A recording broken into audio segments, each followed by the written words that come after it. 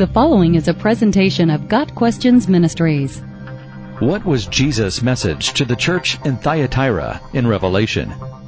In Revelation 2, verses 18 through 29, Jesus sends his message to the church of Thyatira. Thyatira was a wealthy town on the Lycus River in the Roman province of Asia, modern-day Turkey.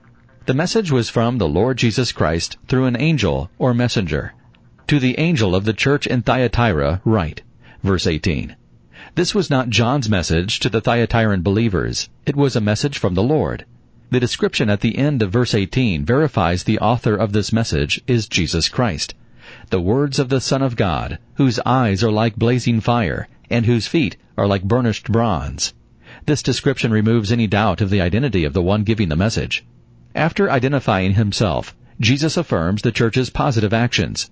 I know your deeds, your love and faith, your service and perseverance, and that you are now doing more than you did at first. Verse 19. 5 qualities are listed: love, faith, service, patient endurance, and greater works. Next, Jesus notes their sin. Nevertheless, I have this against you. You tolerate that woman Jezebel, who calls herself a prophetess.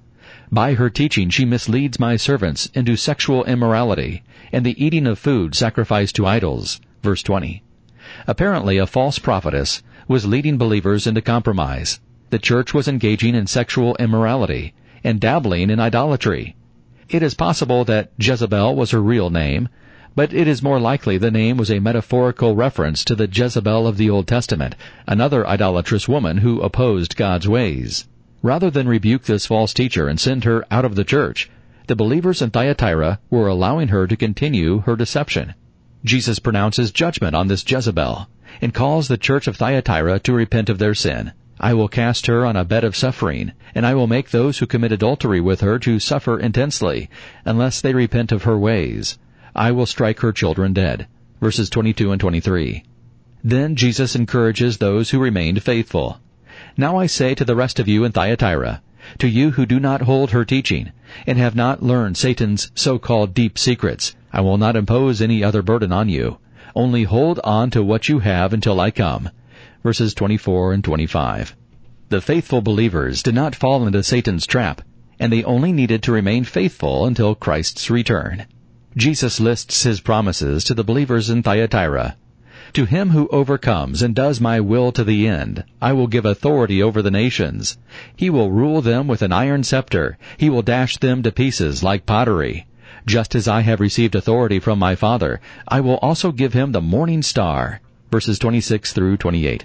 These blessings would include authority over the nations, victory over all enemies, and the morning star.